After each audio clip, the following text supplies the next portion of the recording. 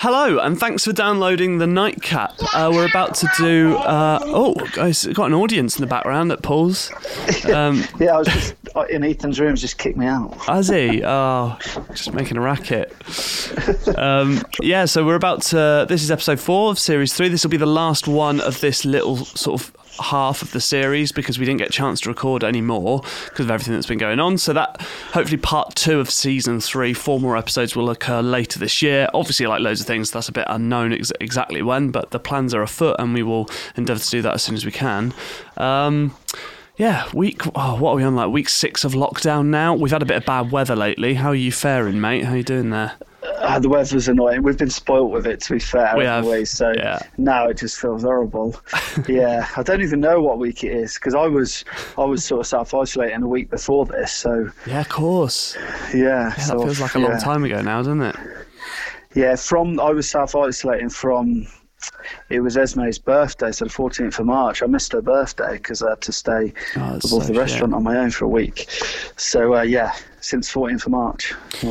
How's, obviously I know that you're sort of like making more bread from home and those sorts of things, but you bought yourself a guitar, didn't you? And I know Esme got one. So have you've been learning to has it worked? Are you getting on, or is it? Yeah, it's hard. Yeah. It is hard. Like you don't appreciate how hard the finger movements are to get the chords. But yeah, I mean, I messaged you and you said to concentrate on, was it G, C and D? Exactly that. Yeah. Start there. And we've been doing some YouTube ones, and I know the chords, but it's putting them together and moving between them is really hard. It's a lot more coordination than it. Guitarists make it look so easy, don't they? I know. Like you see Slash do a solo, and you're like, that looks easy. I'll have a go. No. But how do they sing and do that? I can't even do that. I can't sing, but I know. So is Esme? Are you like doing the same? It's not like an adult lesson and a kid's lesson for Esme, or are you just doing it all together? Like, is it working? Well, we're watching YouTube tutorials, really basic chord ones. So and we're just doing it together. I'm not teaching her. We're learning together. It's nice. It's nice to have something that's just ours. Like, definitely. Is she picking that up quite well? Is she into it? She's getting frustrated because she's like, why aren't I as good as him? Right. Yeah. But it's only 7, isn't she? She just wants to be good straight away. And I have to relate it to other things, like saying, well, look, can your little brother read? He's 3. I'm like, no. So, well, you can read a whole book because you've been practicing, and then she understands. Yeah. Oh, man. The other thing I was going to ask was, and I know a lot of our Nightcap listeners will love to hear this, but on our WhatsApp group between us, which has been going off a lot over the last few weeks, Paul dropped a photo of some super noodles being made at home. Did they get put in a sandwich? I did a sandwich first and I had another pack, and I did something that was just disgusting. I cannot describe this. Just explain. It looked like sick. It looked like you'd already eaten it, is what I said to Hayley. I turned to my girlfriend, I was like, it looks like he's already eaten that. What the hell is that? Just explain what it was. Mate, I've got this thing about hummus, right? I fucking love it. Honestly, it's amazing. I have it with everything. Yeah. And I told you as well that the other week I had like a whole pot for lunch with a spoon. Instead of the spoon, I used ham. It's like Neanderthal food. So I put hummus with everything. Like, I love it. So I had some chipotle sauce all over the chicken super noodles and a massive spoon of hummus. It was dreamy. Oh, unbelievable! No bread. What a combo. Right, I suppose we should get on with this then. Just for all those, thanks so much for downloading. It means an awful lot to us. And we've got loads of plans, believe it or not, despite restaurants being closed and of course Salt not being open right now. There's loads of plans afoot for May. We've got lots of stuff happening online with loads of chefs involved, which is really exciting. Yeah, it's good. We're adapting just to try and, keep content out there and just keep going, really. Just doing different bits and bobs that are quite interesting. Definitely. And I know, mate, that obviously Salt's closed at the minute, but I'm right in saying that people can still, get vouchers and things from... Yeah. We're still selling vouchers online on the website, and then cookeries courses as well. We've got courses on there from August. Yeah. Limited amounts of people. Selling a few of them, which is nice. It keeps the money coming in. Also, do the website. What's the website? Salt. I don't know. What is it? I'm blank. Salt-restaurant.co.uk. That sounds right. Yeah, Google Salt Restaurant. It'll come up. I'm not used to actually saying it. I'll say the email address. Yeah, so it's salt-restaurant.co.uk. Nice one. Terrible salesman. I want to say, obviously, a massive thank you to Gusbourne, who have still continued to support us during this very strange time. English sparkling wine supplier, top restaurants and hotels around the world, still open for business. Visit their website, gusbourne.com, place orders, see which of their new very special releases are available to enjoy at home for the first time. All free delivery, no minimum order requirements either. Let's get on with episode 4, and we'll see you all shortly.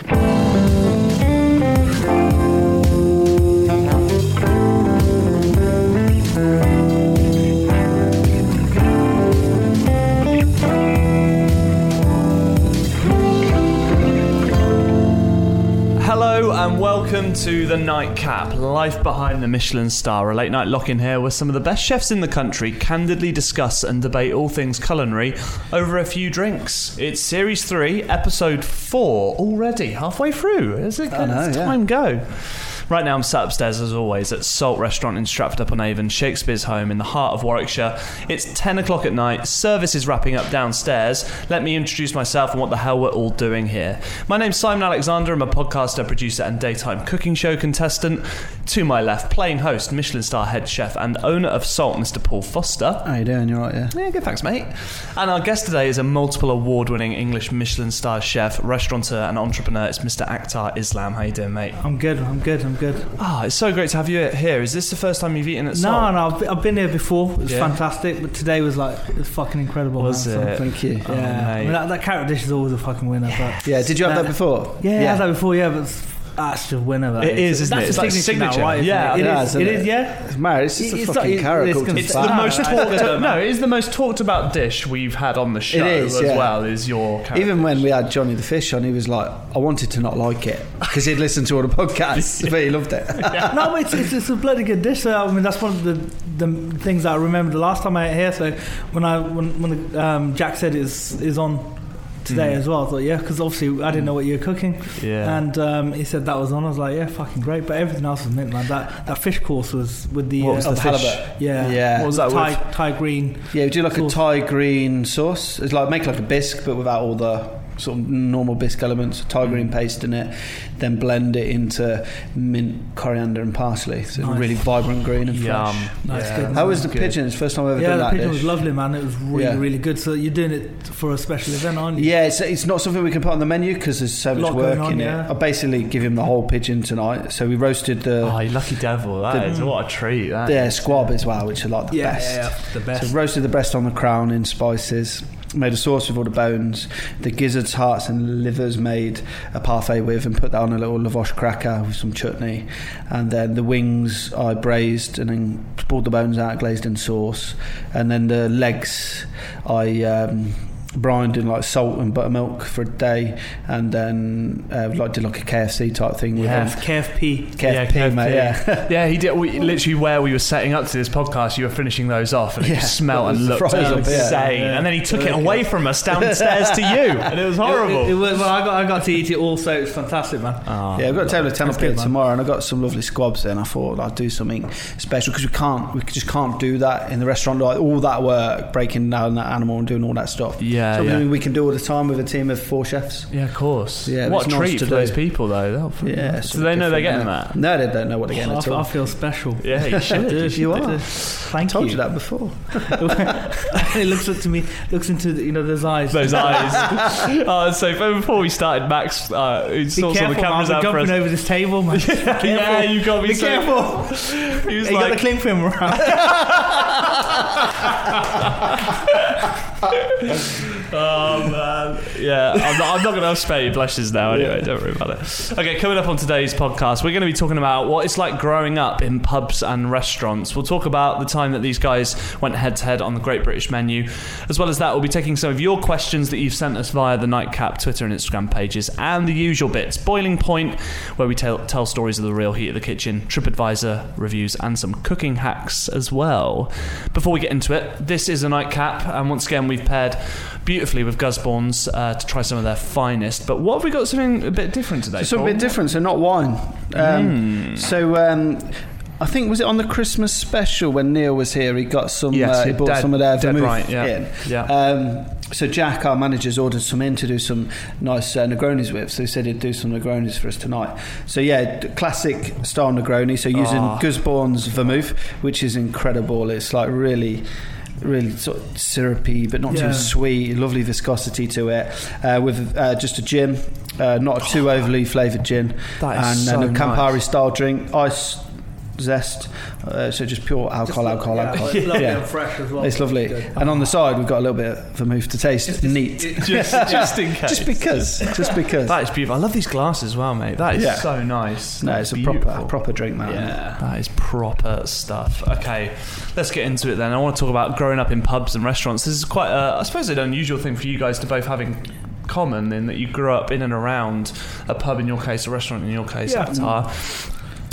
Give us a bit of background about what it was like growing up in Birmingham at a time when, was it your dad had the Indian Palace? It's called the Indian Palace, but restaurants have been in our family for a lot longer than that. So my grandfather, he had one as well. He had one in Birmingham and one in London. Oh wow, okay. So I think restaurants have always been part and parcel of what we've sort of done in the family. Was it your granddad that emigrated here? Well, it's actually my great granddad. Oh, it was great granddad. Got and you. Then it's cool. sort of like, obviously, and here I am. Yeah. One horny night in Birmingham, and a year later or 9 months later, Dudley Road Hospital. There you have it. So it's always been part and parcel of what as a family, we've done.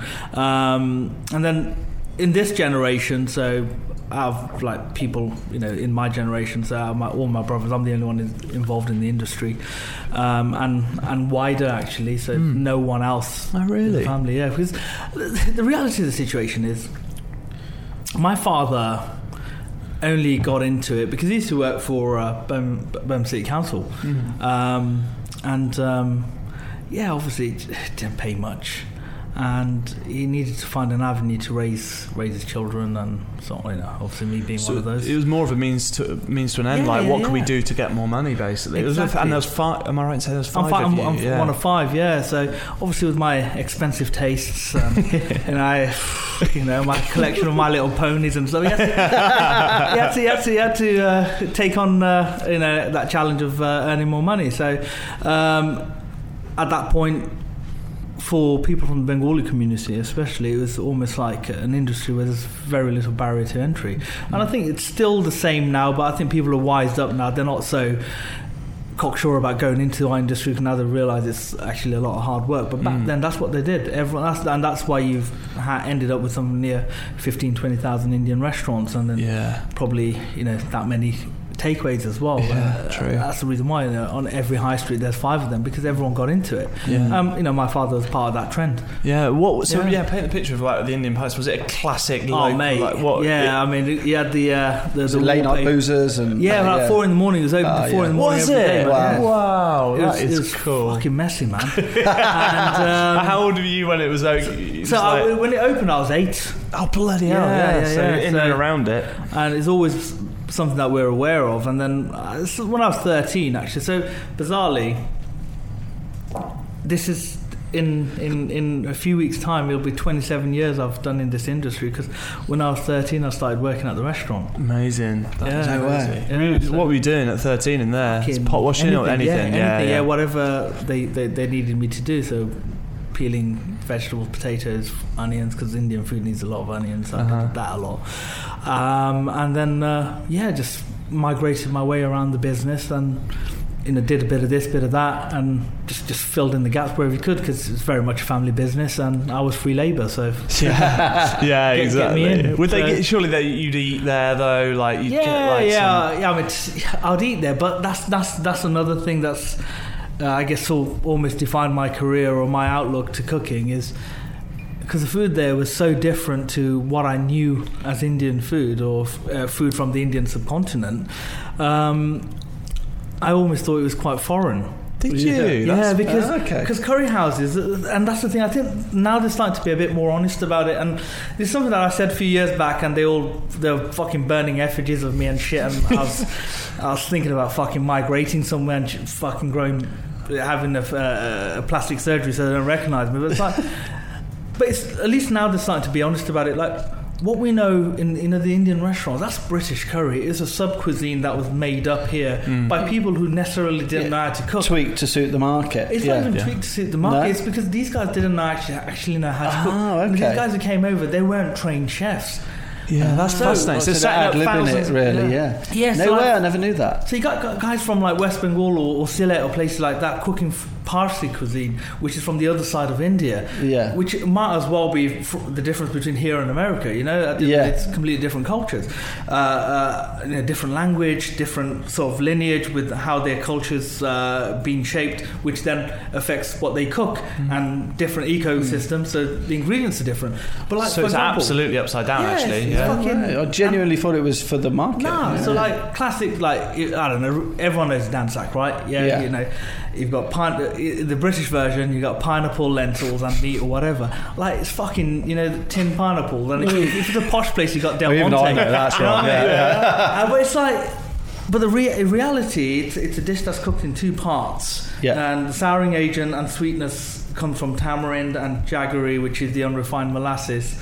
And it's lentils and vegetables which are cooked and then pureed down. And then you've got the basically a meat stock, spiced meat stock, where you re-ate all the meat down and then you combine together, blitz it together, and that's your dansak. But then you have it at your local high street. It's a lamb curry with lentils and a pineapple ring on. And if you're lucky, you get a glacé cherry as well. Like, a good dansak is my favourite curry, and I've had so many different types. The only one that's been like amazing was at Cyrus Todiwala's in Cafe Spice, and I was like, I saw how they made it in the different parts. It blew my mind. It's amazing. That's what it is. And my when I used to go to my dad's restaurant and they'd cook stuff up and I'd eat it. I think, fucking hell, what is this stuff? Because the viscosity of the sauce is completely different to what I was used to. Because obviously I'm used to my mum's cooking. Yeah. And the great thing about Birmingham back then, I know it's a fucking bit of a ghetto now. We've got different communities that are quite polarised. You've got different sets of people living in different areas. Back then, it wasn't like that. I remember growing up, my next door neighbour, they were Gujarati. We had people from Africa, the people who went over to Kenya and then moved from Kenya to when the Idi Amin spat. And so you've got all these different cultures coming together, in one street. And then obviously, these women, they're united by one thing, which is obviously being housewives, and that brought them together. It meant they shared recipes, they cooked for each other, food went back and forth, and I got to taste a lot of different food. But that's when I also formed an opinion of Indian food from that. So when I ended up working at the Indian restaurants, I just couldn't understand it. So that's interesting. So I guess because even though it was your dad, you were like, you didn't understand at the time when you were so young that he was cooking to a British market. You were like, what are you doing? This is not right. What is this? And I couldn't understand it. So the response at that time was like, oh, shut up, you don't know what you're talking about. Blah blah blah. And I was quite vocal about it. I'd been there for a couple of years. Thought I was in there, fucking, I was gonna crack the whip, and then I got put in my place. And is there a difference because, like say, traditionally in Indian households, the housewife does all of the cooking, and then in Indian restaurants back then it was all men. And they're not trained chefs. They just winged it. That whole industry. That's fair play. That is fucking amazing. That £3 billion industry started off with a bunch of blokes winging it. That is amazing. That's brilliant. You can't take your hat off to it. And that is it. And that's where it's come from. But I've always been quite vocal against the particular sector, and not because I'm bashing them. Just basically, I was always telling them, like, guys, that was then. Now let's start being a bit more sincere. Yeah, and let's start. It's almost respecting the history a bit more. Of like, let's actually show the world what we. You've done this for like 40 years now. Let's. Why don't you guys start to mature now and start actually embracing the culture that you are representing, and just do it faithfully, because that's what the general public want now. Because believe it or not, back then people didn't go to fucking India. Now every other fucker goes to Goa, and gets high on the beach and comes back with their stories. The world's got smaller, isn't it? Everyone knows what the real thing tastes like. And that's why they're in that position now where the industry's in decline. When I say the industry, that particular sector. But then Indian food, the popularity of it is still just as strong as it always has been. Like, and you've got newcomers coming in who are doing smaller menus but are more either regional or more faithful to the real Indian origins, cuisine. And that seems to be what people tend to favour. But yet the British curry industry are struggling to migrate away from their model. Yeah, because they like what they've got. Yeah. Well, they don't like change. No, and reeks of us. Which is, reeks of us Brits. Well, it's not. No, when I say Brits, I'm talking about the curry industry. Yeah. No, that's what I mean. I think yes, but remember. And fuck being politically correct. But these guys... That's what this podcast is all about. These guys were born in another culture. They came in and they've adopted British culture to a degree, and they've lived their lives here. But their mentality is still very much rooted there. So I think yes, we Brits, and I'm a Brummie born and bred, so there are certain things that I believe in. We are creatures of habit. I like a rich tea biscuit when I have a cup of tea. They're terrible biscuits. I'm disappointed in you. Fuck it. It's a British institution, man. How dare you? And, there are certain things, and it's like, yes, I know there's all these fancy biscuits out there now, but that's fine. But it's that thing, we hold on to certain things because we think that's what defines us or anchors us to our identity as being British. But with these guys, obviously, they're holding on to something that's an ideal or an ideology that's killing what they're trying to save. Yeah. No, I completely get what you mean. It's like a short-sighted mindset, isn't it, compared to the bigger picture. Like, in the future, people will want the real thing. They'll know about the real thing more. If you look at this massive, fucking popularity of Indian street food. Yeah. I mean, Indian street food's always been there. Yeah. But, chaats have always been there. But when a curry house has done it, it's chicken cooked in a pan with onions, and they put a bit of chaat masala and lemon juice and serve it in that deep-fried fucking pancake thing. But that's not what it is. Whereas now, you're saying these things, I'm thinking, that sounds delicious. No, but the real thing's so much better. You have a proper bet chat. It is. I don't doubt you. It's got everything you want. Fucking texture, temperature differences. You've got that acidity, sweetness, spice, and people now know that's what a chat's like. So when they come to your place and they have that, they order it, they have that, they're going to be fucking disappointed. Yeah, they'll pick it apart. So then they'll end up going back to the new places, that often are done by the younger people, and not necessarily always done by people from an Indian or Bengali background. That is fascinating, because it's like, I can see that what you're saying would threaten them today, but what you're actually saying them is giving them advice for the future, to be able to go, look, just do it this way and you'll be fine, because people will crave this new way. Well, I did it that's about 10-15 years ago. I accidentally ended up doing an article for Daily Mail, just having a fucking ramble, and it all ended up on the fucking papers, but they all lost their shit. But in reality, all I was saying is, guys, the industry has gotten a reputation for being... So you get as much fucking beer down you as you can. You go to a curry house. The following morning, you spend half an hour in the toilets, and you spend the rest of the day talking about it. Well, it's true, and that's what you've taken this cuisine to. Guys, do you not want more for yourself? And the world, like you're saying, the world has taken over it. But that's what, growing up, that's what I knew Indian food was. But then now, you travel to India, you can be a young British person, go to India, come back and be criticising what's out there, because you're like, that's not authentic, that's not real. Exactly.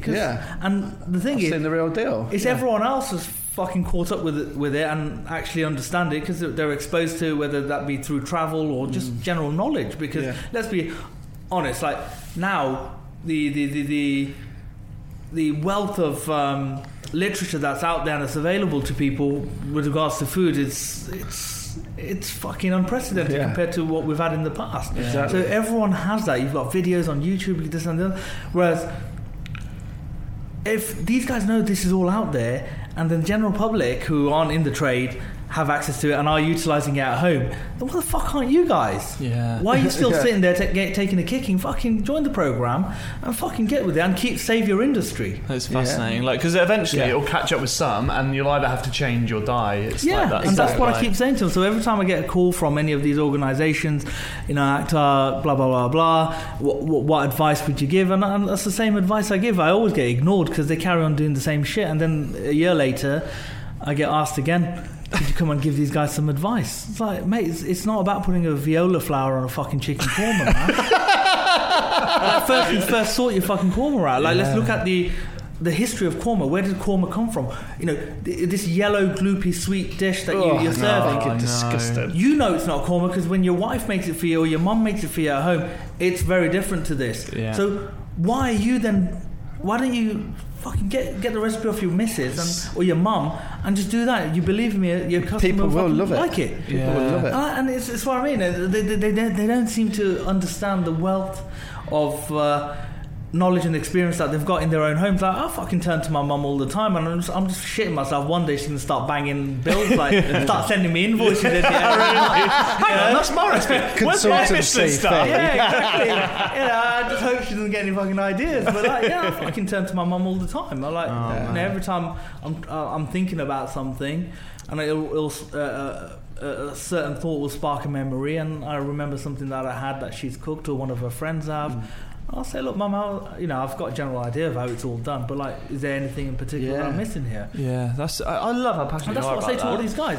Fucking hell, you got your wives and your mums, your sisters, blah blah blah. Fucking turn to them, man. They are they're the fucking gold.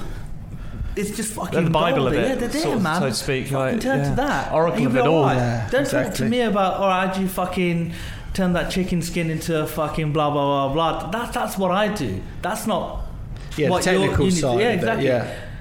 What you guys want to do and what people come to you for is, at the end of the day, what you cook at home, and they just want that. Yeah. Give them that, you'll be all right. So refreshing to hear. What about the penguin with the ice cream?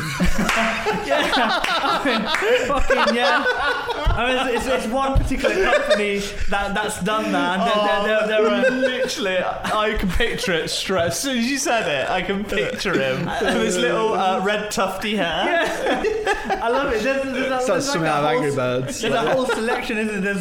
There's the staples that they have. So there's the other one where it's got the layers in it. So it's got, and you got the. Did your dad's restaurant have it? Yeah, of course, man. Of course. I mean, I thought when the penguins came in, my dad was fucking loving life. There you go. Yeah, and there's one particular company that sort of dominated that market. But that's where you get it up and down the line. It's that one company. I think they're based in Leicester. No way. Yeah, and is it still a thing, the penguins? It's still a thing, man. They're still going. I mean, it's you've got to do it, I think. Just for those very few. Just for those. Call and say, look. We still look after your dad. Can we come over for a meeting? Can you come to a theme and? I was going to wind Neil up one day. I bet. Bring some in. On your if you did a tasting menu that had an ode to the penguin at the end of it, honestly, that would blow. If you did something clever with that, it melts in front of your face. Or something crazy. Honestly, I think I think we should. You should, because that would. You're right. That penguin's it's very much iconic. It's as much of part of an Indian meal as it's poppadoms. Let's be honest, right? Yeah. You go in there, you smash your poppadoms, blah blah blah. You finish off with a penguin, right? Fuck it. It is. So yeah. Why is it that's it. But I don't know. It's not even there's no penguins in India. Synonymous to India. No. But don't even know I had to check that. Clearly. We like our penguins. Oh, mate, I love it. Yeah, no, it's just it's weird. But that's the thing. I always say to these guys, don't look at what I'm doing, and that what I do works for me and my clientele. But if you're in some small, sleepy town somewhere in your local curry restaurant, that's what they come to see you for. It's like a home cooked local restaurant. Yeah. Going back to those days, then, what was it away from even the food side? Was it fun? Was it a cool because it was going till 4 a.m. Do you have fond memories of it, or was it a bit too do you know what? I can't wait to get out of here. No. Obviously, I enjoyed it. Otherwise, I wouldn't be sitting here now. It's irrespective of the negatives of it, and there were a lot of bad things about it. But it must have inspired you to an extent. Of course, man. Yeah, I really enjoyed it. I mean, the bits that I didn't like about it was, and I guess that's what sort of built my character. I turned into a bit of a cocky cunt. But but I tell you where it came from. It's like, and where it sort of came around, and it's sort of like almost like went full circle. And there's a comment that a customer once said, turned up and... Did he call you a cocky cunt? Yeah. Sort of, yeah, pretty much. I've had it. We'd finished service, and he he just walked in as a walk-in, told him we're fully booked, and that we'd finished service, it's done. And his words to me were, there was a time your people would be happy whatever time of the night we turned up at your door. Wow. And for me it felt like, well, you know what, I've moved on from that, because when my father first introduced me to some guests, but like, they had this thing where it was that sense of servitude, because it came from, I don't know, a lot of these people remember the days of the Raj, and they come, they're brought up in that, or have experience of that. So there wasn't that balance. Now we've got that balance with our guests. Our guests respect us as professionals. We respect them as our guests, and there's that mutual. The transaction is respectful on both ends most of the time. Whereas I remember working at my dad's restaurant. Guaranteed every Saturday night the restaurant would get turned over. A group of lads would come in. They'd abuse them, throw food at them. Really? Blah, blah. Yeah, and that's like a Saturday night thing. And it's always like thinking, is it going to be this lot? Is it that lot? Is it this lot or that lot? Which lot would it be? It was almost like me and the other kids would almost have a bet which one it would be. But it was always after about 1 a.m. Yeah. Bloody hell. So it's just part and parcel. So that's the bits. And there's another part of the industry that I didn't like. So when I used to see how certain customers worked with my father, and it was very much, they used to enjoy the fact that they were coming out paying £8 a head, and they had this guy in a fucking dicky bow and all that running around like a little fucking butler.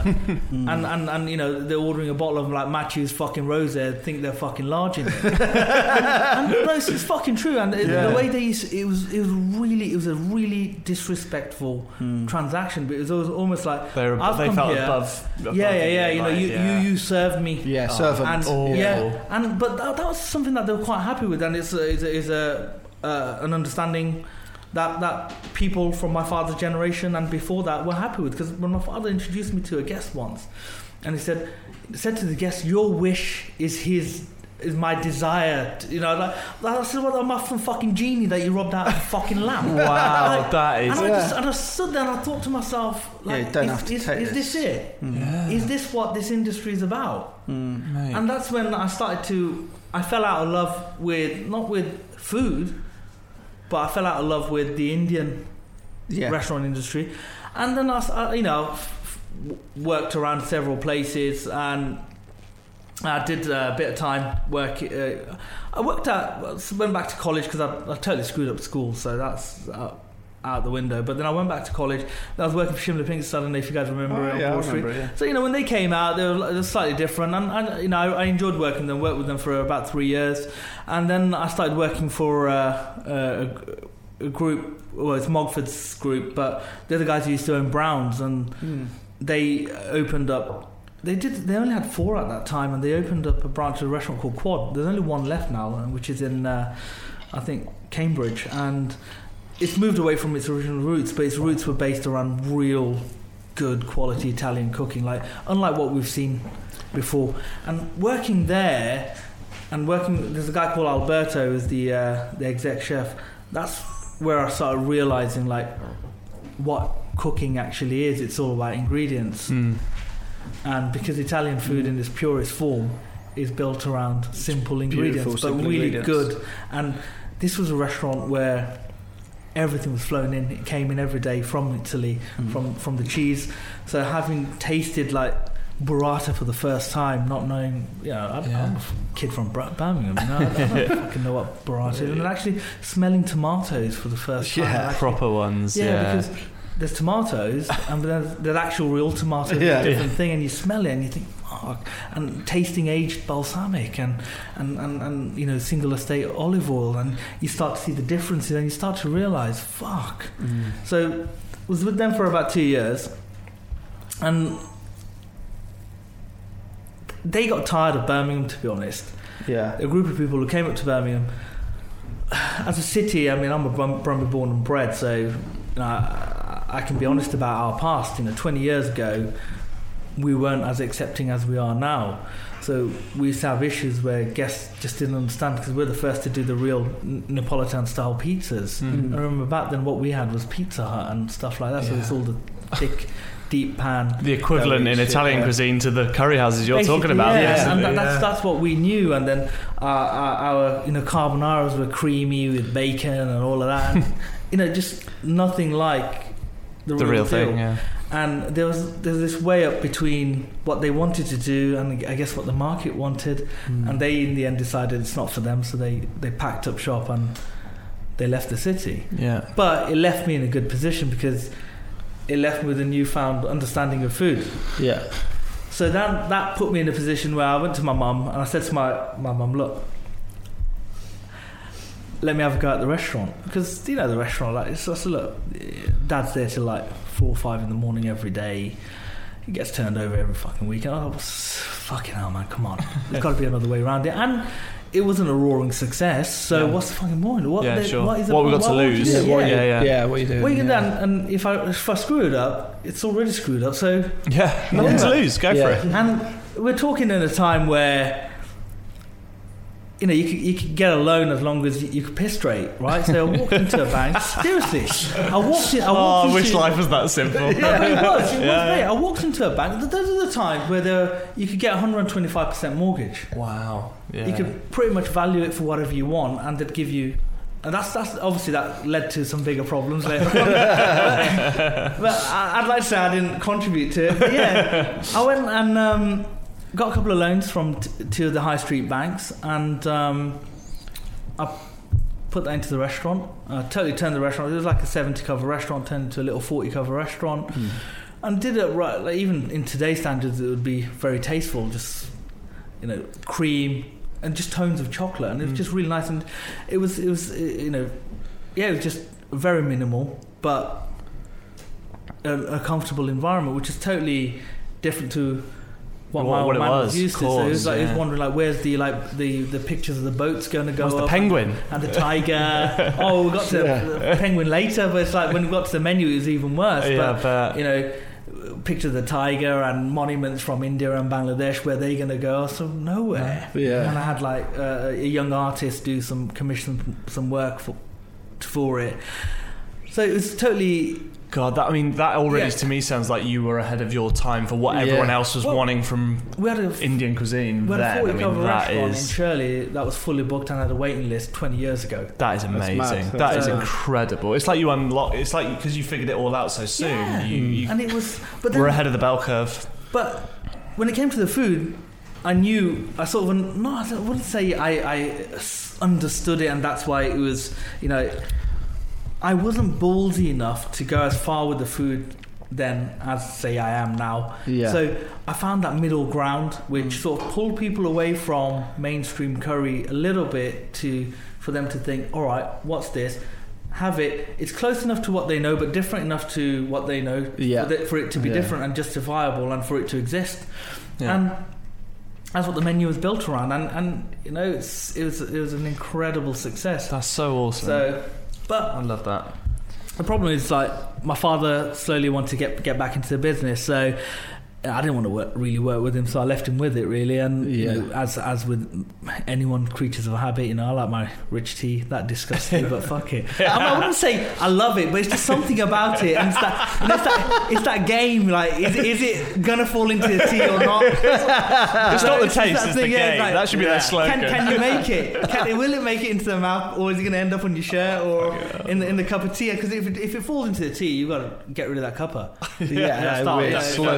No one needs to taste that. Exactly. So obviously he slowly took it back to what he knew, but for me, I'd done my bit. Yeah. For me, and it gave me confidence that I guess there is some future in my I don't know, my approach. Or it definitely paid off, like 100%. Early on. Obviously for you, mate, I mean, sort of similar environment where it was all out, all day, all night, like growing up in a pub and stuff. You talked about it a little bit on this podcast about like making cakes for the bouncers and things like that, but was it a place that ever inspired you, or it was just a way of life? No, I wouldn't say ever inspired me. I love the buzz of the kitchen. Like, I remember when there's a pub called the Earlston Cottage in Coventry. It was a live music venue, and the guy who was the drummer in the band was the chef.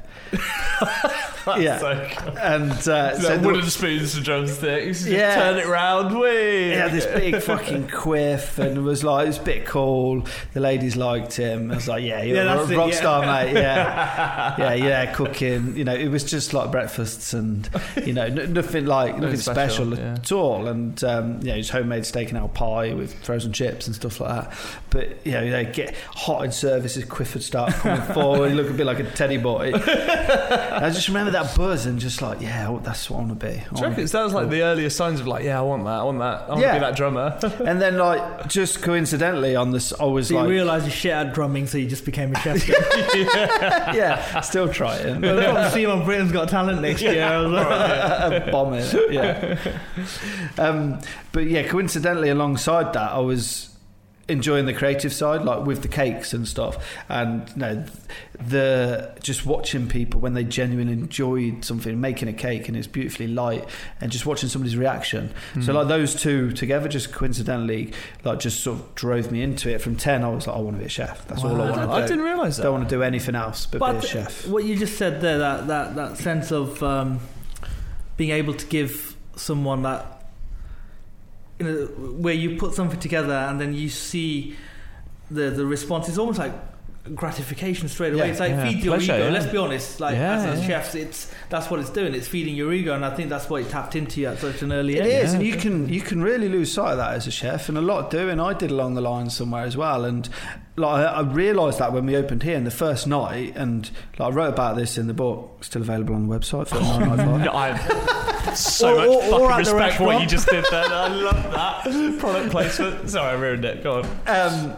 It was table 5, and we've got this open kitchen, and I was just fucking madly stressed out opening this restaurant, and just me and 2 chef de parties, and just did this really simple dish. It's the first dish in the book, and wrote a little story about it. It's a salmon dish, little mussel cream, dill, sweet and sour dill dressing, and just remember their face when they ate it, and then they shared it with their partner.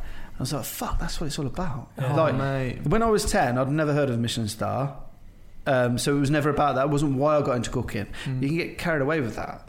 You do, and you go into all these great restaurants, you learn how to cook, and you start somebody's cooking for yourself, the Oscar, doesn't it? Yeah, it does, and it's still amazing. Don't get me wrong, and I never stopped wanting that. But when I opened this, I remembered that's why I wanted to get into it originally when I was 10. That was why. That reason, just seeing someone amazed by what you've created. And that's as simple as it is. Yeah. That is I love that you can still remember those people's faces from the first day. Mad, that is crazy, isn't it? Come on, man. It's like when you're opening your first restaurant. Yeah, man. Fuck. No, it's incredible, because obviously we've spoken over the years, and when you were doing this, we're incredibly proud of what you've done. So, thank you. And especially how you've done it as well. I think you did it in an incredible way, where you took a space like this and turned it into. Yeah, it's a cool space. Because it still feels like an old Stratfordian building, and that's cool. Yeah. Also, in a sort of area where, let's be honest, it's not really known for. Oh, definitely not. Chains, mate. Never known for its food at all. It was big risk in that respect. But man, it's fucking big balls. You can pick up some good penguins and some curry houses around there. You really can. If you look right, if you look at the right places. That was plan B. Should we go and get one tonight? I'm desperate. All this talk about curry, I'm literally char. It's bad. I wanted to lastly just talk about the most unbelievable achievement when I was reading about a theme which has only been open 18 months or so now. Yeah. Got a Michelin star almost within a year, and you were the first British-born Indian chef to be awarded a Michelin star. Is that right? Yeah, well, cooking Indian food. Obviously, we've got Sat Baines, who's a fucking god in our industry. But first, cooking for cooking Indian food. Yeah, that is absolutely an unbelievable achievement. That must have been. Did you? your parents' and family's reaction based on having grown up in those environments, those restaurants? I bet, was there a part of them who were like, nah, that'll never happen? So Aktar, he's never going to be able to get to that. Like, how do they respond when these accolades come your way? Do they get it? Do they understand? The thing is, they don't. It's not. I think for my father, yes, he was really. Like my mum said, do they give you a certificate? Oh, that is so cute, isn't it? It's not a like a 25-metre badge in the swimming pool. Like, and I got a £50 voucher for a local supermarket. But it's obviously it's not something that they fully understand, because obviously they're from another generation, and it's not something that they've worked for. And I know we work for our guests. I appreciate that, but let's be honest, there is something personal about it as well. You know, we cook for our guests, we cook for our colleagues, but when I've been doing it for 27 years. Your whole career you've dedicated to that, and that is something for you. Right? Yeah, and totally. there's nothing wrong in that. Nothing wrong with that. There's nothing wrong with saying that. And I think we deserve a little something. Yeah. And that is something that I've worked towards my whole.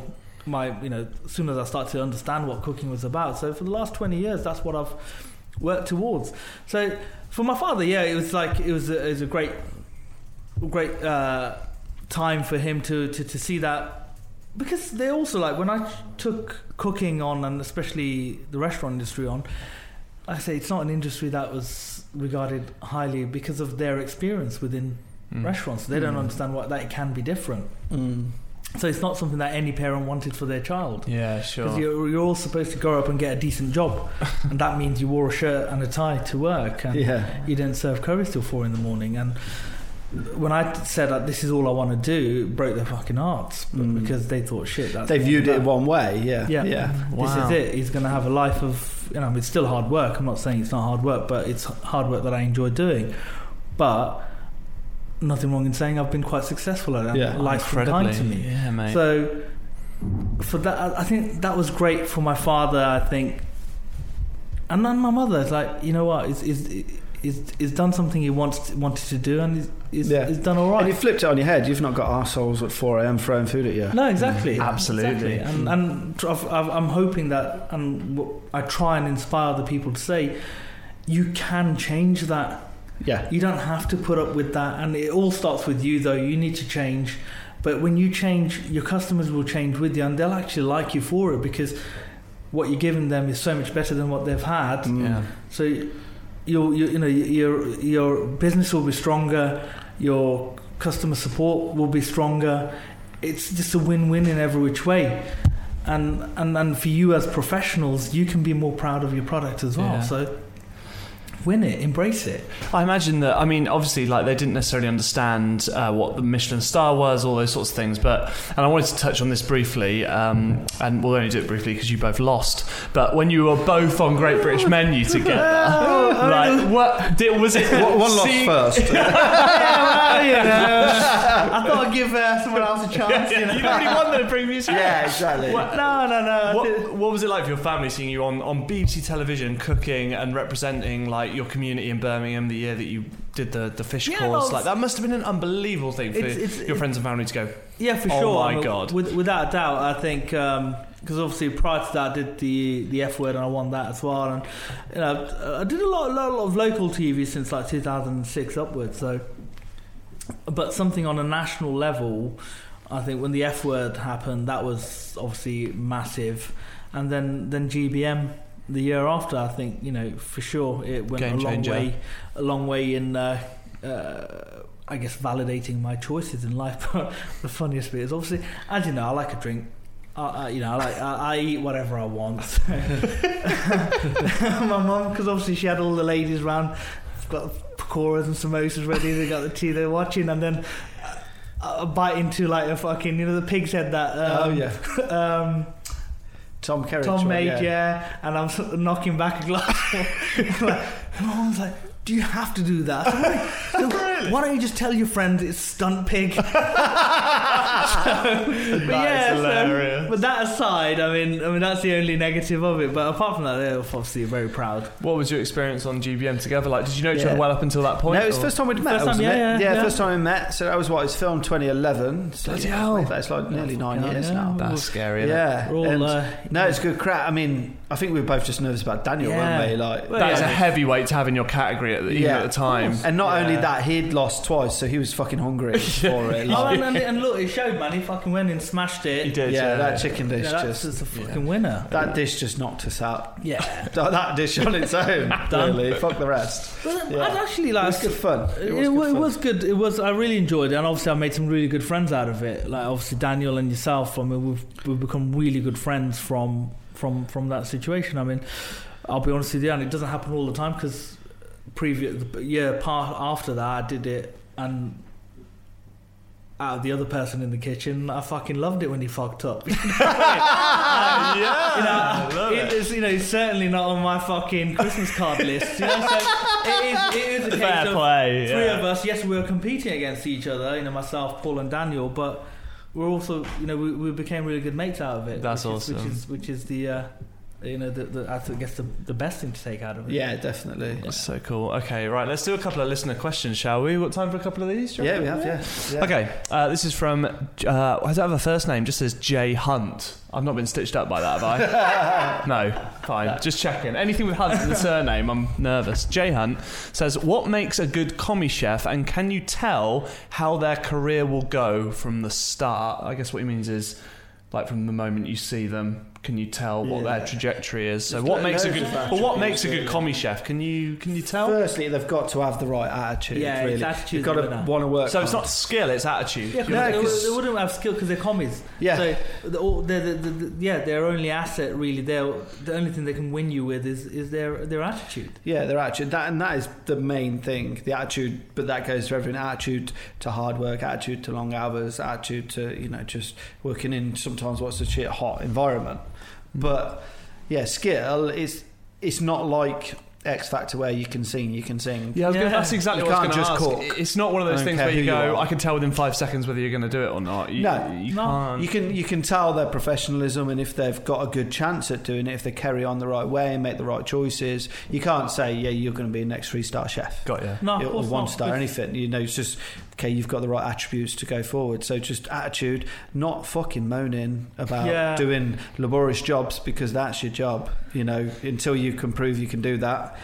Exactly, and it's when you come in, an attitude and humility. So when they come in understanding, this is where I am, and my journey starts here. This is where I want to get, but my journey is starting here. Because you get a lot of these commies, especially they get ahead of themselves. Yeah, man, they're coming in. They've got fucking the pencil behind their ear, now it's a fucking Sharpie. They've got their tattoos, Instagram account, tweezers on their fucking apron. And the one who's going to be a pastry wanker and he's got a fucking wrist on his arm, like screwing along with his Sharpie. So you can get that stuff. Those are the ones like, and I we have a lot of young kids in our kitchen all the time, and they're always coming through, and because we work closely with UCB, and you see the ones who are the bullies as well. You see them, they hide their inequity by bullying the other commies or trying to work the other commies down, and those are the ones that I really go to town on, to be honest, and put them in their place. Do you? Are you quite upfront with them with that stuff? You just call them out straight away? Yeah, I mean, if you work with me in the kitchen, when I'm in the kitchen, like Neil will always say, like, I am quite brutal, because, and it's nothing personal, I'll say it because we need to get a job done, and we will get that job done irrespective of who's there or not. And both Neil and I, we're both from, well, all of us, we're from like a different world to what it is now, right?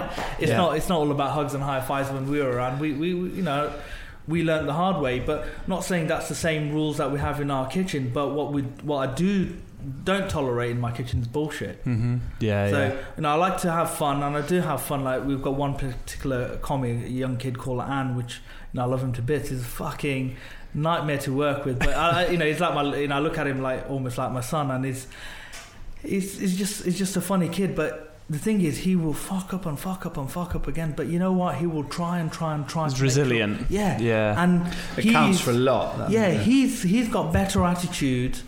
And that's why on my Instagram he's always on there. Yeah, I fucking love the kid because he's got a better attitude than guys who've so-called been in our industry for 10, 15 years. Yeah, I love that. And I look at him and I think if they can take a little bit from him, they'll be better chefs and better people for it. Yeah, I think sometimes like lecturers tend to tell commies, make sure you ask lots of questions. Sometimes they take that a bit fucking literally. Yeah, do they? Right. You're in the middle of service. That's good advice. That's really good advice. Hot night. It's fucking busy. You're in the middle. It's like 8 o'clock on a Saturday. And like, so what's the recipe for that then, chef?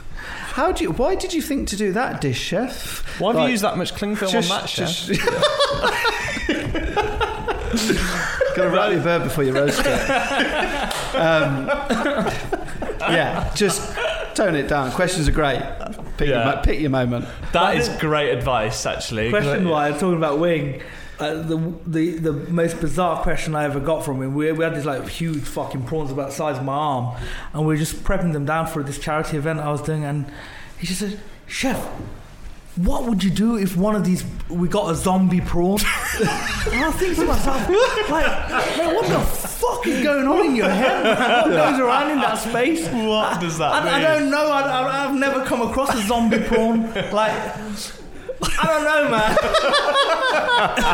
How weird. But but the thing is, I absolutely love him to fucking bits, man. And you know, that kid. I think me and Neil, we've worked really closely and hard on him because we know he's got a fantastic future. Yeah. And Neil's great with the young kids as well. When I'm not around, it's a great environment for these guys to learn, really. And we get a lot out, these kids go back and they run classes at college. Yeah, that's amazing. Great answers, attitude, and don't ask too many questions. One more question. The kitchen at FP2 on Twitter. I don't know. Do you know them? Yeah, Coventry. Coventry. Yeah, I went to Fulham Park. Nice. This is number 2. The sequel. They tweeted saying, "What are your guilty pleasures outside of super noodle sandwiches?" Oh, it's so and many. outside of rich tea biscuits. Have you ever had a super noodle sandwich? Of course I have. Have you? Yeah, of course you have. Yeah, I've never done it. We're not super noodles. Another brand of noodles. Oh, okay. You can say Coca noodles. Yeah, it's like I think they're obviously a imported brand, but yeah. Okay. So they come in various flavors. The curry one's pretty good. Do you have any guilty pleasures you turn to? Yeah, I've got, obviously, as you can see, I'm not exactly. I'm not all about six packs at the moment. But yeah, I've got a lot of guilty pleasures. But I think, for me, the whole dirty burger thing, when it made a resurgence, I was in heaven, man. Yeah. Really? And we have it at work. What's your ideal? Talk us through the ideal composition of the dirty burger. I like it. That's the thing. When it comes to burgers, I like it. I'm quite a purist, to be honest. Good patties. Okay, so bun, patties. What are we doing? Cheese. But it's got to be that American cheese. The shit plastic cheese. That, yeah, because that's not cheese. I'll eat that. Yeah. It's got to be that. Yeah. And any relish or tomatoes? Yeah. Yeah, it's basically a little bit of mustard. It's a burger mustard again, and just a bit of tomato. And that's it, man. Love it. For me, it's got to be like, when you pick it up. Yeah, you can't put it down. You have to keep eating it, otherwise it's falling apart. You committed. You just got to keep going. Yeah. So the best burger I've ever had. It's a poncy, chefy, fancy one, but fuck me, it's so good. So it's at Bar Baloo in London. It's Daniel Blue Burger. It's like a really good patty, like a brioche bun, foie gras terrine, nice. Braised short rib, crispy onions. Yes, please. We've got it's about fucking a foot high. It's not a burger. It just compresses. You can actually eat it, and it's my word. I'm going. You've next sold week. me. Great questions. Keep them coming at the Nightcap _pod on Facebook and Twitter. Right, let's get into some TripAdvisor reviews, shall we? Why not? Okay, this is how the game works. I'm going to give you both a TripAdvisor review. It's basically real or fake. You've got to tell me whether it's a real or fake one of each other's restaurants. All right? Okay. Or somewhere else. It's that simple. Yeah. Okay, let's do... Should we We'll do one for salt first. Yeah. Okay, so I'm going to give you this one. You've got to tell me whether you think this is real or fake. Here we go. 1-star review. Oh, it's bad. Headline: extremely disappointed. All right, it's bad. A complete waste of money. I am a big fan of the Nightcap podcast, and that inspired me to book in at Salt. My hopes were very high, but were unfortunately shattered. I really wanted to meet Paul, but he was nowhere to be seen, and the food was very average for the price it was. Will not be coming back, but will probably still download the pod. Is that a real Salt review or a fake one? I'm going to say fake because they don't really talk about the experience here. And I love Paul, but I wouldn't come all the way just to see him. Maybe about 20 years ago, but... That's why I didn't call it Restaurant Paul Foster. Restaurant Paul Foster, yeah. You reckon it's fake? What do you reckon? What do you think, Paul? I think that's fake. I think it's fake. That is... fake. It is fake. Oh. You got away with one there. Don't worry about it. No, that's savage. That I was about to call him out. Like, fucking stop downloading the pod. Typing a reply. Yeah. Call him out on here. Stop listening. It's a fakie. Don't worry. Okay, a theme. Here we go. Is this a real or a fake one, Paul? Right. Go on then. 1-star. Headline: poor. Simply poor. One of the worst Indians I've tasted. My dish was with prawns, but the prawns didn't have any taste. I also missed zombie prawns. Yeah. The dish was also missing salt, and the rice was old, or at least tasted old. One dish there was with goat's milk, and it was horrible because it smelt like goat. The restaurant itself was louder than I thought it would be, and the bloody waiter could not understand my description of the difference between the words spicy and spice. I will not be coming back. Is that a real? Aktar looks pretty pensive. Yeah. Playing it cool. Is that a real theme? Obviously it's review? Not true, but I reckon it's a real one. Or a fake? I reckon it's a real review. I reckon it's real? What do you reckon, Aktar? Fake. Do you reckon it's fake? I think so. That is fake! Oh. You spotted it right one. I let you both off today. That was a fake one. Yeah, we got it easy. Normally I get savaged. Yeah, I give you once a series, I give you a pass. That is the rule. Okay, let's move on to boiling point, shall we? So this is where our chefs tell of the real heat of the kitchen. When have you lost your shit on someone, or when have they lost their shit on you? What's in the locker today, Paul? This was only the other day, actually. You might have seen it. I don't think we spoke about it, but on social media. I think I know. We haven't spoken about this yet, but I think I've seen it. You'll know what it's about. So Friday night, we were full, as we normally are on a Friday night. Bragging. We had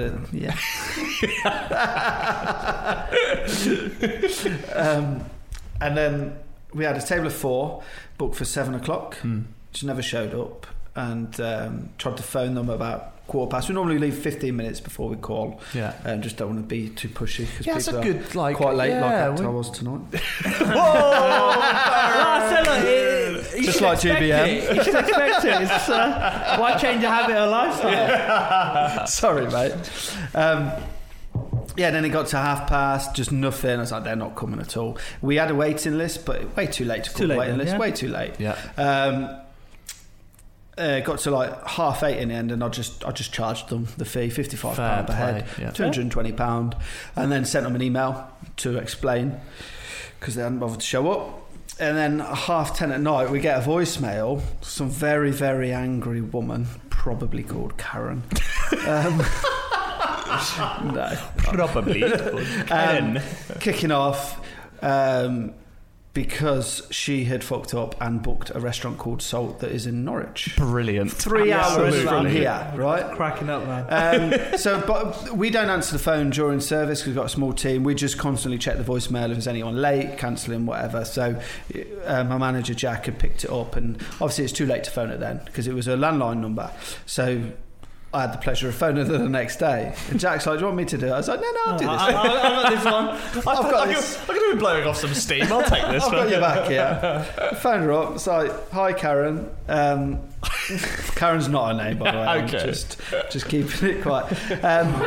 Yeah, we got your voicemail last night, and she said, so just wanted to let you know, they didn't have our booking, and for some reason it was, we have our booking with you. I don't know how that happened. I said, well, you made the booking. And I said, just to let you know as well, I don't know if you've seen the email, but we've charged you for that. So what do you mean you've charged me? I said, well, the cancellation policy, when you booked a few days ago, where you were told about this, and, blah, blah. I went through all the details with her. It's like, wow, that's just not acceptable. You should have known, when I gave you my number, that was a Norwich number, and I wouldn't be booking a restaurant in Stratford.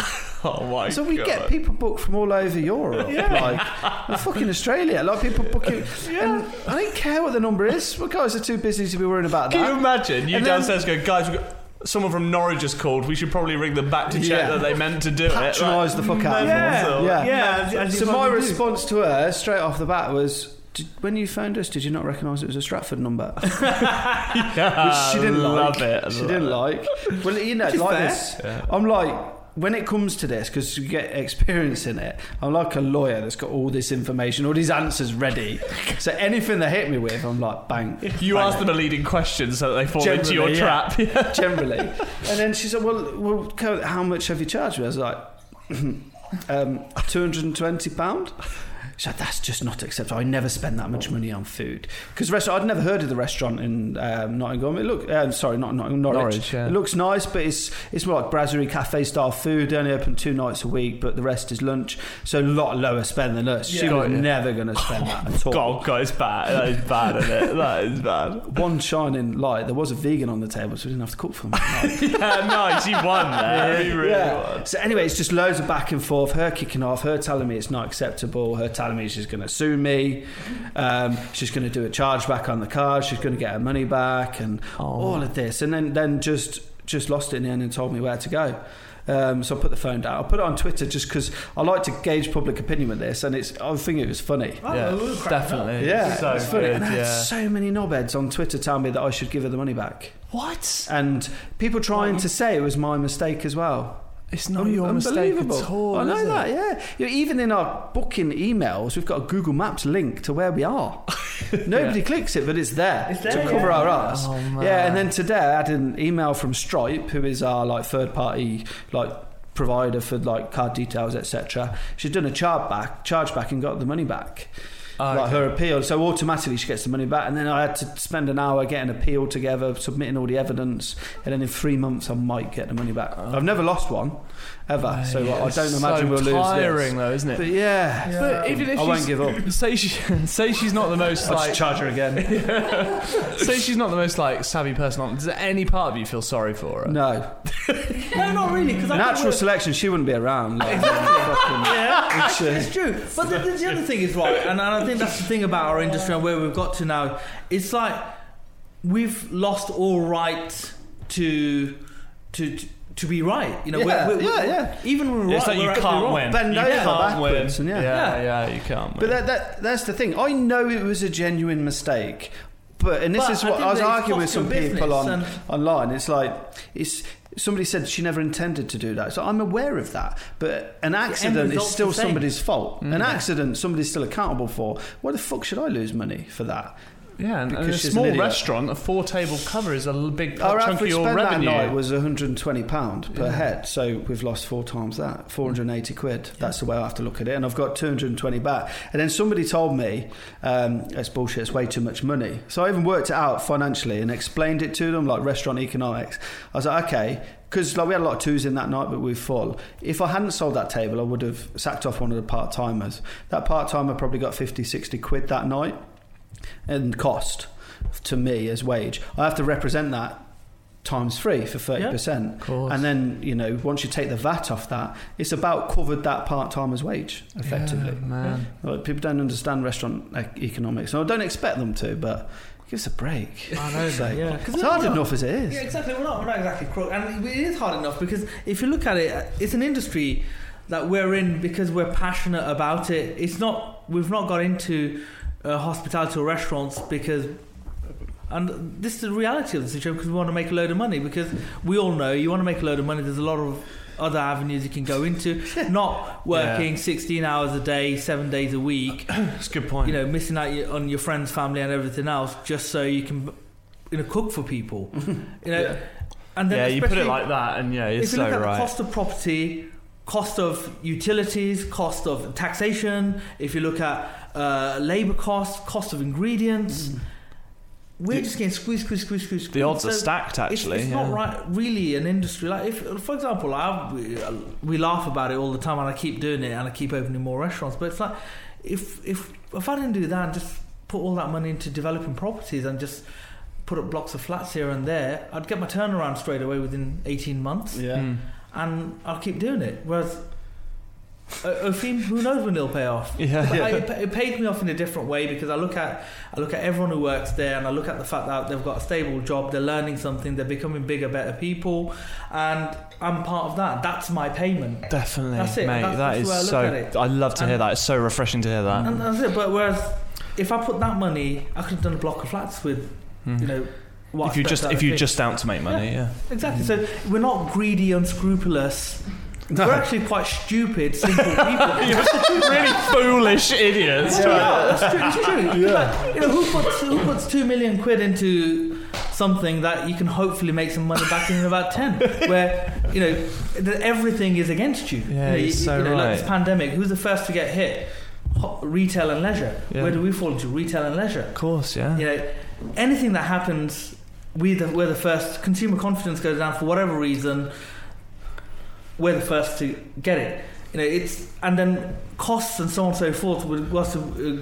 Businesses to be screwed and by all the whether that be government or all the other institutions. We're the ones that they look at, and so for us, I genuinely feel there needs to be a bit more understanding about why we do it. It's not because we want to become rich, because if we want to become rich, fucking hell, there's so many ways to get a quicker return. It's so right. It's not the risk, about the greed, is it? Without having to put up with people not turning up to work. So all the stresses that come up with running restaurants, people not turning up, and then you charging them, and then charging you back, and you don't have to deal with any of that. What about your boiling point then, mate? You've just said that you're a bit strict in the kitchen because you need to get the job done. Like, have you ever lost your shit on someone? You got any stories? Yeah, I think the most famous one is, obviously, I still have my moments now, but I've calmed down a lot. How many times have we heard that in here? I've calmed down a hell of a lot, but I think now I'm just a bit more not aggressive with it, just a bit more nimble-tongued with it, I guess that's the best way to put it. Yeah, I like it. Whereas I think the biggest time was when I was doing the F word, man. The guy I was with, Ehsan, I was trying to get him to do stuff that they'd never done, because I sort of left Lausanne for about 5 years, and I just help him out here and there because I just got sick and tired of him, really. And I came back in because the show, the producers from the F word wanted me to do it. So. And there's no way Lausanne was going to get onto. If I'd represented any other restaurant, it would have been that restaurant. So I had a bunch of guys who didn't know how to fry a piece of fish. I used to make them chant this song, black is bad, brown is good. Black is bad. So just so if it's a piece of fish and it looks bad, it's bad. You throw it away.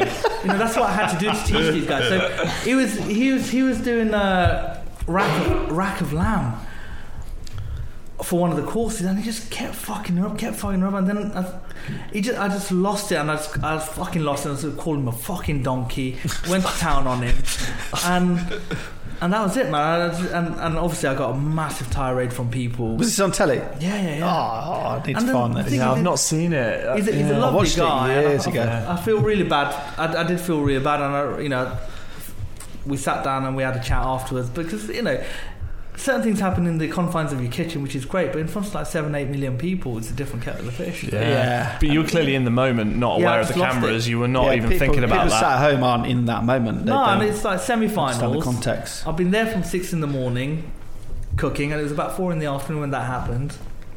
And I'm watching the other team working together so well. I'm looking at him and thinking, motherfucker. seriously, I just kept looking at Ernesto, and Ernesto became like one of my closest friends, but he doesn't live in the UK anymore. So I was looking at Ernesto working with his sous chef, and I've got this guy. And I just felt like everything he was doing was to ruin my life at that point. Yeah, you take it personally. Yeah, I just you think they're doing it to get you. Yeah, I fucking lost my shit, man. And that's it. But yeah, it's all right. But then, like for the rest of the series, Gordon was just calling me Aktar Ramsey. But you know, we patched it up, and I made sure. And obviously, we ended up winning, and which was great. But I think that's the probably the thing that I always remember. Yeah, definitely. I have interest. Did any of the producers or anyone say anything after, or he'll try and like get you into? Or they just filming? They're just filming. Yeah. No, well, you know they love that shit, don't they? Yeah, I bet they're encouraging it. They fucking love it. You know, for them that was like fucking up again, Aktar. Yeah. Go, look at. Or remember when we do GBM? Is it like that? Go and have a look down there. What's going on? So, what's happened with that then? Yeah, they know when you boil a pan over. There's a camera on it. Yeah. Like, oh fuck's sake! This mate looks so caught me. Actually, the funniest was a couple of years after we did it, when I did my final series, and I was on the first stage with me, Mark Poynton, and this kid Jason. And this kid was a bit of a. I'll be honest. You'll probably listen to this, and I'll say I'm sure he's a better human being now, but he was a prick back then. And he just came in with like this bravado and this fucking attitude, and it was almost like I'm there. I'd arranged for the night before for us to go and have dinner at Steve Grove's place, Rue Parliament Square. Yeah, I do remember this. We're talking, and he's basically moved me out of the way, and he's just talking to Mark like I didn't exist. And while we're in the kitchen, and when he's talking to the producer just in front of me, saying, "Yeah, the only person I really see as competition here is Mark," and it's just belittling me. Wow. In front of so where was it? Like, Mark had a star. Yeah, Mark had a star there. You'd already been to the fucking banquet. Yeah. And this kid had come from some place, I think it's called a Raven or somewhere. Like, I don't know. But yeah, so he's a young kid, obviously cocksure, but he couldn't cook. I'll be honest with you, man. He banged out a parfait in a wheelbarrow, and it was great. And he said, "Oh, you were late." I said, "The reason why I was late, I had to make my parfait again because it was that fucking colour and I wasn't going to serve it." That's fucking why. And you've got 3 components. I had about 26. I've calmed down now. I've learned less is more. I think they just love having me on GBM because I was always in the shit. Anyway, so yeah, but like when he was fucking up it was going bad, man. It was going bad for him. So the final day when he was doing desserts, and they saw his chocolate thing break, and he's got a ribbing all week, and he's trailing behind us, and because he gunned for me, I fucking went to town on him. Did you? Yes. So, but then I thought, like Mark Poynton, like that morning we were being really nice to him, thinking like, fucking hell, I've got to help him out, boost him up a little bit, man. Fucking young kid is. But I could see, man, he was losing it. So he was there, and he cracked his chocolate mould straight away. Go over there. He's gone ask him what's happened with his chocolate. And you can see this kid, and his hands were shaking. He's frantic. Bless him. I thought to myself, "Fuck you! There's knives down there. You know that wall that they have. You've got the stove in the middle, and that wall with the pot. Not the pot. Yeah, the pot where I was. store. Yeah. I said, fuck that, I'm staying there. Because when he loses it, I'm the fucker who's getting it. Yeah, so that's fucking... That is brilliant. What a story. Nuts, man. I'm sure he's a better person now. Jason, if you're listening, legend. Well done. Okay, right, let's do some cooking hacks and myths before we head off, shall we? Anything for our avid listeners to take away with them into their home kitchens, little tips? Actually, I don't know whether you were going to do this or not, but is there anything like I love curries so much, but can you give me something that I can impress my mates with, where it's like I've been doing it wrong this way all these years, that it's to do with the spices or the blend? Like, I feel like I need to take this opportunity while you're here to say, give us something that we can... I tell you where, one of the things I often do, these cookery classes I used to do in the past with Nigel Howarth, and one of the things that people never used to understand, or what was almost like a revelation, is how you treat your onions and to what level you cook it, because whether you can prawns, white protein like fish or chicken, to darker protein, to what level you cook your onions. Yeah. It's dependent on the protein that you're working towards. So that is what helps towards getting the right viscosity for the sauce and then the end flavor profile. So it's that thing. So what I always say to people, you know, the obviously you want to take the onions at bare minimum to a translucent stage, and then, you know, that you'd use for your lighter proteins like your fish and shellfish and stuff like that, and then a little further for when you're cooking things like chicken. And, so a bit more caramelised almost. Yeah. And then you actually get it quite dark when you go for the darker protein, so you get that dark, rich sauce. Nice. So it's makes a lot of sense. Onions, knowing your onions. That is know your onions. Yeah. That is brilliant. What a little tip that is. Have you got any others for us that will help people? I was struggling, so I actually spoke to Jack, our manager. I was like, "You got anything drink wise that, you know, he knows drinks more than me?" Because like, I have to come up. I must have had like nearly 20 now, and I'm scraping the barrel with food. That's true. Yeah, Google doesn't help. Is that your way of telling me we need to change this bit? Or just remove me Yeah, until I've got a good one. Good Yeah, he said about if you know, say in summer when you've got strawberries that are coming towards the end, or raspberries, any soft fruit like that, well, like most fruits really, he just said like they're perfect. Like normally you'd say, oh, jam it or do some sort of fucking preserve. But he was like, as long as you've got like a cocktail shaker, vodka, everyone's got sugar, so make a little sugar syrup, like equal quantities, and then just get your soft fruit, vodka in there, and you've just got a perfect cocktail. Shake it all up, pour it through a sieve, beautiful cocktail like strawberry base. You know these fruity summer cocktail? That's simple. So over ice, so like your soft fruit, your vodka, a simple sugar syrup, shake it all up, pour it over. Cheeky fruit cocktail. Brilliant. You got any others for us? Yeah, I think another thing, like, obviously thinking about better and happier times ahead, and this is going out in May, right? So so we'll, hopefully we'll have a bit of sun, and might be thinking about barbecues. So one thing I always find is when people do barbecues, and you always have your burgers and all, and someone always has to do something Indian, don't they? Like fucking one of those things, chicken tikka on a skewer. But all the marinade and everything's on the fucking coal, and there's fuck all left on the chicken, right? Yes. And where they go wrong is because they just use yogurt out of a tub. Yeah. And what they need to do is, and it's not even Greek yogurt, you need to basically take all the whey out of the yogurt, all the liquid. So you have to hang it in like cheesecloth, and that's what we do. So we hang it for 2 days. Bloody so it almost ends up like ricotta, and and then whatever spices you mix with it, and whatever you stick it to, it stays on properly onto it. Yeah, as opposed to just dropping off.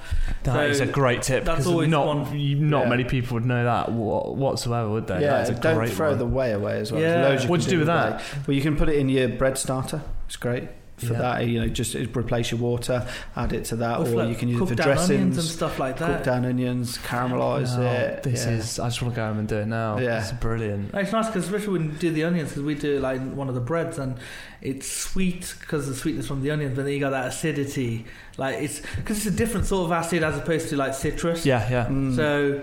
And I think now as well, as we're all maturing in our cooking styles, and especially something that's becoming quite prevalent now is using different sort of souring agents and different sort of acids. So for us, like ferments and stuff like that, we just don't waste anything. So it's that water from the yogurt, obviously we go through a fair bit, we use it to make loads of stuff with. Brilliant hack, brilliant tip. Thanks so much for coming on, Aktar. You're welcome, it's been an absolute pleasure. It's been a blast, man. Good, it's been really good. Thanks again to Gusborns for providing us with tonight's nightcap. They were great, by the way, those cocktails. Lovely. It didn't last long at all. No, that's a good point. You can order straight from their website, gusborn.com, simply at Gusborn on Twitter, Gusborn_wine on Instagram. Wherever you are, however you're listening, thanks so much for downloading. Here's to you, Aktar, and thanks for the nightcap. We'll have a little cheers for the sound effect, mate. This is what it's all about. Cheers.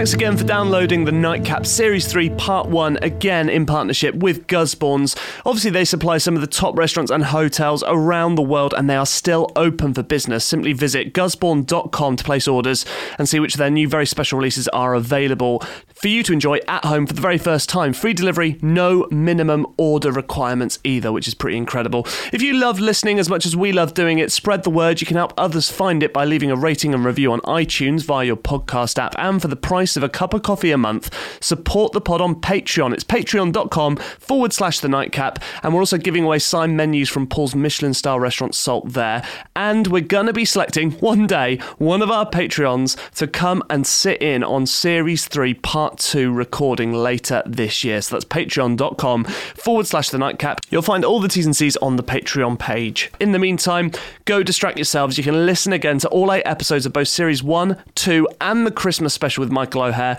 via your podcast app. And for more content and videos, follow us on Instagram and Twitter and Facebook at the Nightcap_pod. Enjoy.